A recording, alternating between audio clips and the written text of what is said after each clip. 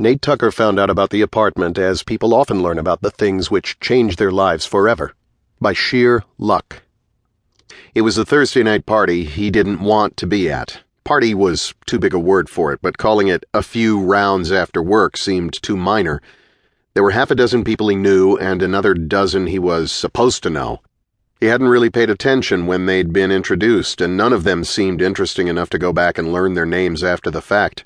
They sat around tables that had been pushed together, shared communal appetizers some people would argue they'd never touched, and sipped overpriced drinks they made a point of claiming they'd first had at more exclusive restaurants.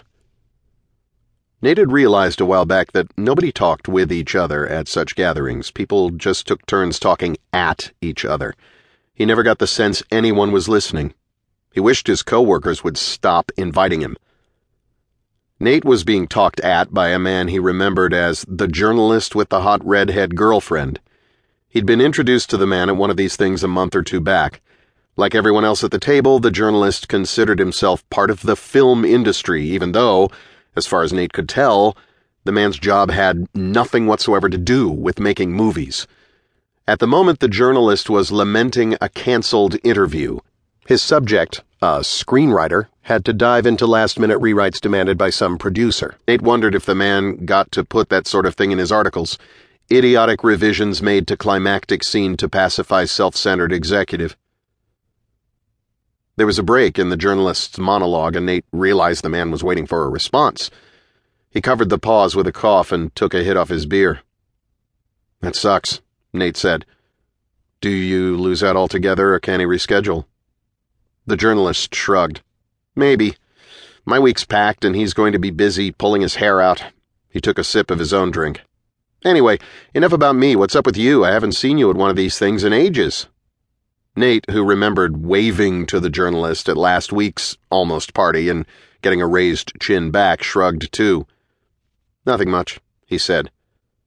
"Weren't you working on a script or something?" Nate shook his head. "No, not me. Not my thing." "So what have you been up to?"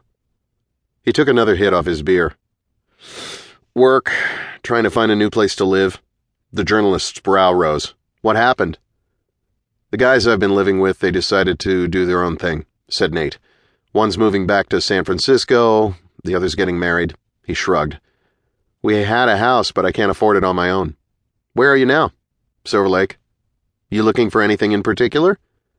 Nate considered it for a moment. It was the most anyone outside of his roommates had asked about the search.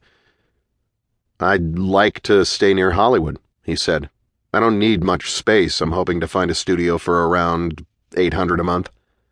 The journalist nodded and took another sip of his drink. "I know a place." "You do?" The other man nodded. "A friend of mine suggested it when I first moved here from San Diego. Older place in that Koreatown, Los Feliz gray area around the 101. Nate nodded.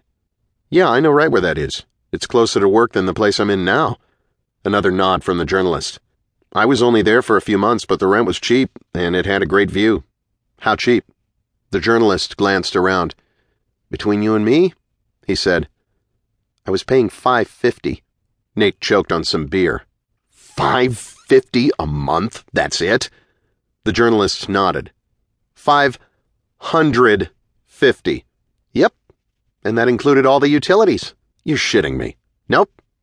Why'd you leave? The journalist smiled and gestured with his glass at his hot redhead girlfriend. She was across the table and down a few seats being talked at by a woman with jet black hair and matching clothes. "We decided to move in together and got a bigger place, and..." Nate raised a brow. "And what?" "It's kind of got an odd vibe to it." "The area or the building?" "The building. Don't get me wrong, it's a great place. It just wasn't for me." He pulled out his phone and began brushing his fingers across the colorful screen. "I think I've still got the number for the management company if you want it."